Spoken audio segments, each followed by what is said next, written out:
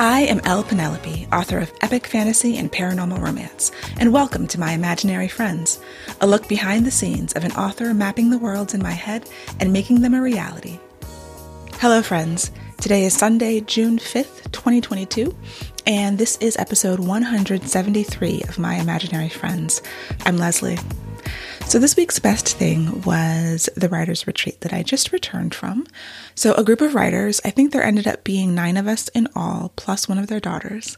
And we rented a big 9-bedroom house in Florida.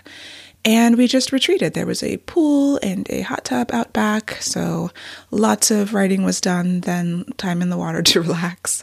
There was even a water aerobics class, courtesy of one of the writer's personal trainers who we had on Zoom, on a phone next to the pool, which I've never done water aerobics before because I don't swim. So I was in the shallow end, but it's a lot harder than I ever imagined it would be. But it was good because, when you're sitting all day long, exercise is important. And I did not get to the gym because it had weird hours. There was like a community gym that was in this sort of the place where the house were. Of course, I intended to go and then did not. And then there was a tropical storm at the end. So I ended up moving my flight up and left a little bit earlier than planned, just so I didn't get stuck in Florida, because that would have made me extremely upset. And I was supposed to be there for 6 days, which is a little long for me.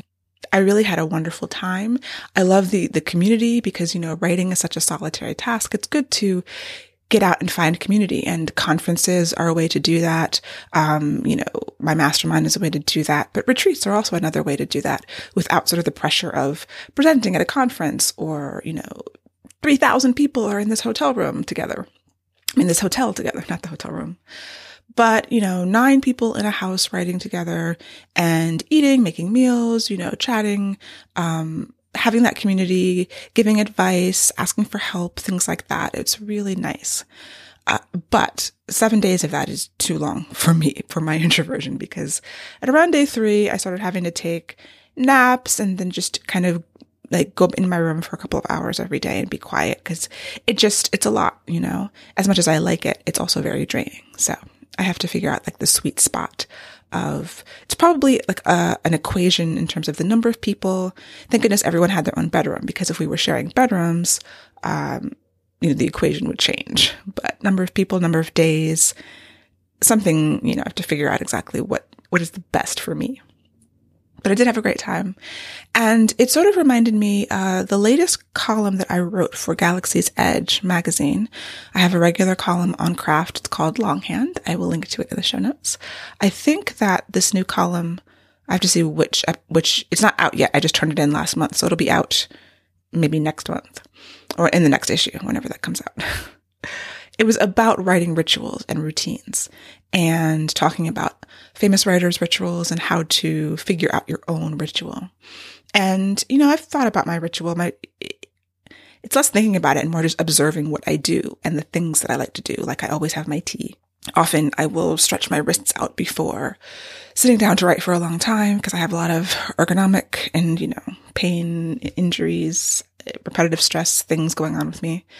But thinking about writing rituals and what is the best atmosphere, environment to get work done, it brought me back to the book Deep Work by Cal Newport and this retreat and sort of the energy of working around people. There was a long dining room table where a lot of people sat at. It was too high for me, so I was usually on the couch. I'll talk in a minute about tips for a successful writing retreat and examining your ergonomics. But just being in the same room with, anywhere between 5 and all 9 of us, where people came in and out and did their own thing, but having that energy of work, of all being focused on our own individual tasks, but being together. That kind of energy is really, I think it stokes creativity, because it reminded me of when I was in New York a couple of years ago. I think it was a conference or a meeting or something like that. And I had a whole afternoon free. And so I had researched it and I went to this co-working spot that's only for writers. I think it's called Paragraph, and I'll find the link and put that in the show notes. There's a common area and a kitchen, and that's where you can talk and chat and have phone calls. But in the work area, it has to be quiet.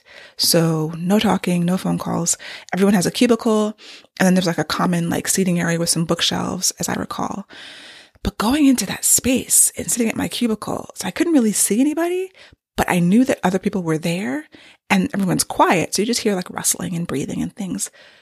I got so much work done that afternoon. I just felt like that was such like fertile ground for creativity, something about being around other people. And maybe that's why some people work at coffee shops. For me, the quiet was important too. It wasn't just being around other people. It was actually working in quiet with other people. And so the times during the retreat where we were all just quiet and working kind of brought that back. And then it would ebb and flow. So we'd be quiet and then someone would say something and there'd be a little talking and then we'd get back to quiet. And I found ways to sort of moderate my own levels of quiet with my noise canceling headphones so I could stay focused when I wanted to and then participate in the conversation when I wanted to also. And so, yeah, I really had a great time and I did get a lot done.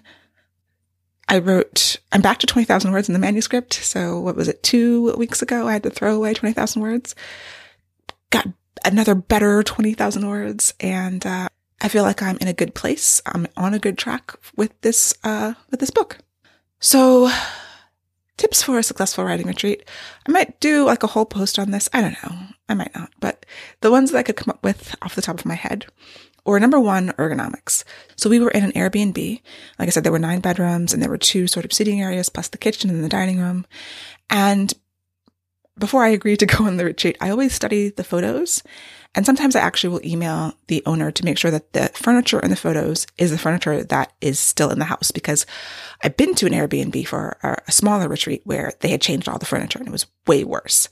So I think about identifying where can I sit and multiple places in case, like I found out the dining room table was too high or maybe the chairs were too low, but whatever it was, you were typing up kind of here by your chest or your chin, which is bad ergonomics. And since I have wrist and elbow and ulnar nerve issues, I need to be very, very careful about my ergonomics. So I brought I have this, like portable desk thing, and I will link to it. I got it on Amazon. It's adjustable. So it's like a lap desk for your laptop. It keeps you from having to just set your computer on your lap. A, that's hot. B, it's not the right height for proper, ergonomics proper ergonomics for typing is back straight, legs straight, arm at a 90-degree angle. So your elbow, like your forearm should be parallel to the ground. So you have to find a place for your keyboard that allows your forearm to be parallel to the ground. And so this little desk adjusts and it lets me do that. It also can turn into like a standing desk. So I can put it, I can adjust it, the height of it, put it on top of a table or anything and then stand up and have it be at the right height. So I ended up actually buying a portable keyboard a Bluetooth keyboard on Amazon and having it shipped there, because I found that even though my arms were in the right position, with a laptop, you're looking down and my neck was getting a lot of tension and strain. And, so I can adjust this little desk so that the computer, the screen is eye level. My eyes kind of stay straight. And then I can find the right height of a table or chair to put that keyboard down. So I'm maintaining proper ergonomics for all of my body so that I'm not in pain after sitting there and writing. Because I was getting up at 8 to write and with lots of breaks, writing until like 11 p.m. And so if you're in the wrong position for most of the day, I personally feel it. Other people are not as sensitive as me and don't have the issues that I have with the various parts of my body. So I don't think it bothered other people. Like they were sitting at that table just fine. I knew that wasn't going to work for me. My second tip for a successful writing retreat is figuring out how to protect your time and attention. A lot of times, there's a lot of people around and some people are chattier than others and some people are not as focused as others. And, you have to be able to focus when you need to and be social when you need to. And so whether that means actually removing yourself and just going into your room or going to another part of the space and just being alone, or like I did, just having your noise canceling headphones in for the times when I was on a roll and I wanted to focus and keep writing, and then just taking them out when I was, doing less focused, intense things, less deep work. And I could be distracted and pulled into conversations, and because that's part of it too. And my third tip is flexibility, which kind of goes hand in hand with the protecting your time and attention. I kind of didn't go in with a hard word count goal. I just wanted to get as much done as possible. And I'll talk in my writing update in a second about that, but being flexible, moving, going with the flow, and balancing that with protecting your time and attention, I think is really important, because I'm not like the most social person in the world, but I did come there to hang out with these people and meet new people and hang out with people that I've known for a long time. And all of that is really cool, but I'm also there to work. And so the flexibility I found for me, who's somewhat of an inflexible person sometimes, was really important. So my writing update. So I'm working on the Black Towns book, and the basic idea is I have this thriving all Black town threatened by the construction of a dam that's going to flood them, and they have to find magical means to save their town. And so I picked a year. I think I'm going to set it in mid-1930s, middle of the Depression, but the New Deal is happening. During the New Deal in our world, FDR created the Tennessee Valley Authority, the TVA, which Tennessee, Alabama, Georgia, I think I mentioned this before, other states, they were in charge of, among other things, building dams and flooding towns. And I'm using a fictionalized version of them, but basing a lot of the activity on what they were really doing. So that time period made sense to me. Initially, the book, I was thinking, is it the 19-teens? Is it still the 20s, the 30s? I wasn't going to go far past that, but this feels right. And I'd started out really cleaning up as I was going, and now I'm back to sort of fast drafting, because I did realize after reading over what I'd written before that I do need to make a couple of slight changes to some of the relationships and just shade things in a little differently. I'm in this, for this book, it seems like I'm kind of moving and stopping. I'm soaring, and then I just hit a plateau, and then I go soar again and hit a plateau. And I feel like that will be the way this book goes. So not too much polishing of the fast drafts that I write, because like always, I'm learning more things as I go. Things are unfolding to me, and which is why I fast draft, because I know I'm probably going to change those things. But I am not doing just a blind fast draft like I normally do. I am going back and rereading, cleaning a little bit so that I can reread and understand the words that I wrote. And that's really helping me. Like, I was writing, I think Monday and Tuesday went really well. Then the scene Tuesday, I was like, okay, what happens next? So I spent that afternoon brainstorming other things that could happen, digging into the character development, trying to always ground it back into my main character. Her name is Jane. And, that advice that I have on an index card that is still packed away somewhere, that the plot is just a metaphor for the internal change arc, something like that. So bringing everything back to, how is Jane changing? Who is she at the beginning? Who does she need to be at the end? And how does whatever happens next in the plot push her forward? How does it make her so uncomfortable that she needs to change? Or how does it make her take a step back from change, like retreat? It's always sort of one step forward, two steps back. And at every point, it's like, okay, I've got 5 different things that could happen next in the story. How do I choose? That's when I go back to the brainstorming and the character work and all of that. And I figure out, okay, I know what she's doing, but what are these other characters doing? What's the antagonist doing? How is that going to push her either forward or back in her change and growth arc? And then I would get, write another few scenes and be good, and then stop and be like, okay, what happens next? So this was the cycle, but it's working. It's working really well. And I reread a bunch of it, and I really like it, which is just getting to the point where I can say, I really like this. What I've written has felt like a journey, I go back to James Scott Bell's Write Your Novel from the Middle again and again. And we were actually talking about it on retreat because one of the other authors there was reading it over again. And I pulled this quote, "Structure is translation software for your imagination." Because I kept going back to structure, like, where am I? Am I in Act 1? Am I in Act 2? And thinking about the structure of this book, which has always kind of been an issue as well. So yeah, translation software for your imagination. I thought that was kind of cool. And then on the plane back home, I was reading a book. I usually read on planes. I don't usually work, but I just started this new book, and it was dual perspective from the POV of 2 cousins, and these 2 female cousins. And I started it was early in the book, and I just got this shot of inspiration. I was like, oh, I can do that. Put the book down, pulled out my laptop, and just started writing. It was just so crazy. Like, I had been struggling over the POVs. I think when I originally conceived the book, there were 4, went down to 3. Now it's 2. I was like, is it just 1? Because I hadn't been able to write the second POV I planned. Actually, it was going to be 2 plus this other voice, right?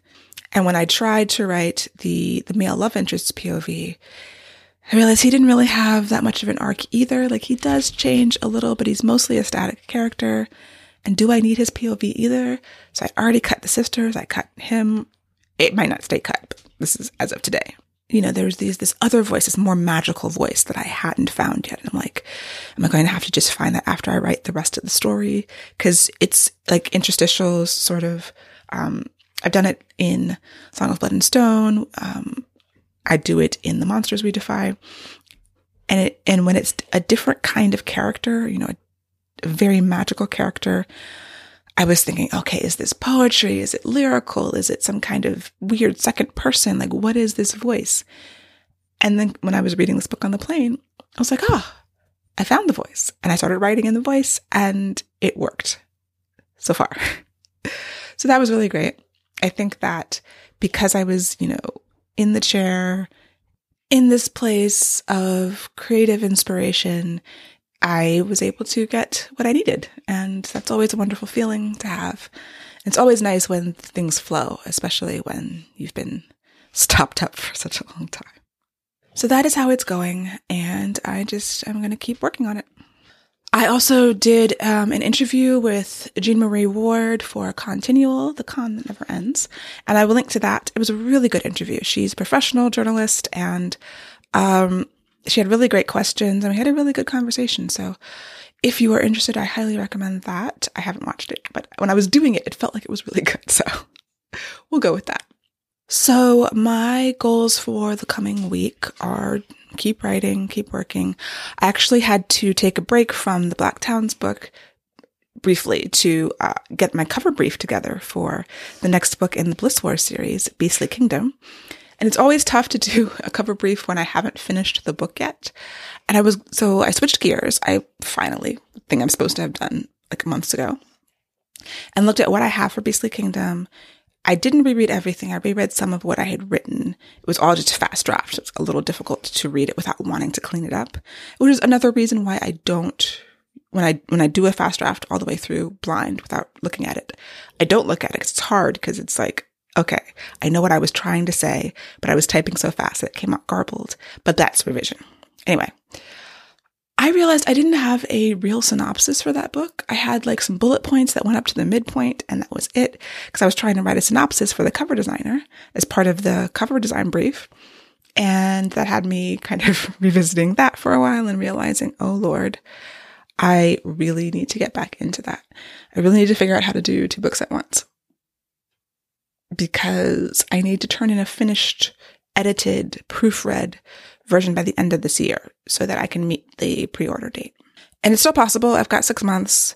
It's like a 70,000 word book, probably.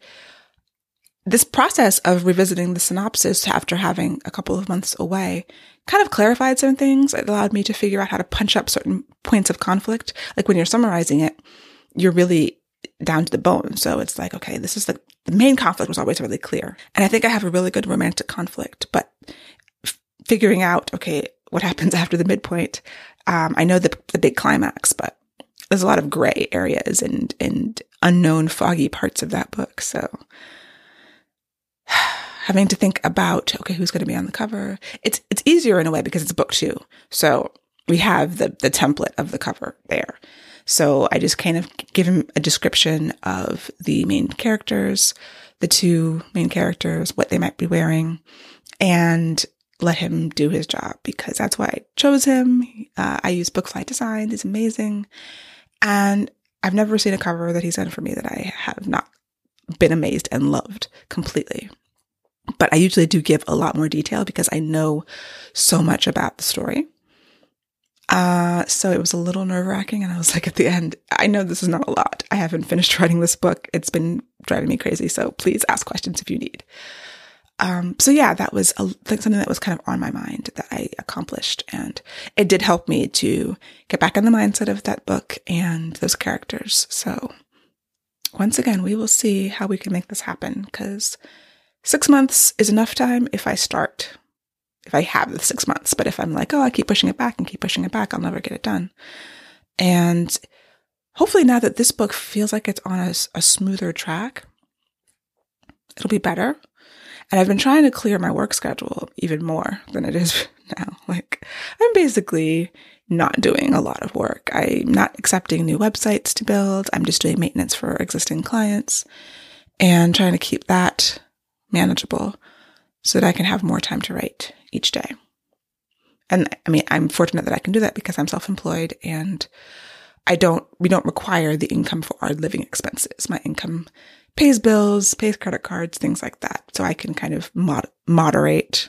What is the word I'm looking for? Anyway, so yes, I realize that so many people are not in that position. That is where we are right now. And goal, keep writing, figure out how to do both books and not lose my mind.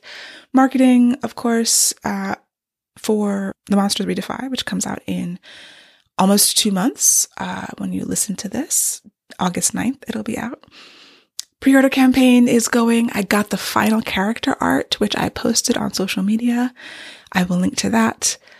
I am so in love with this character art. I've made it the desktop image on my computer so that whenever all the apps are closed, I can just look at them and I'm just in love with them.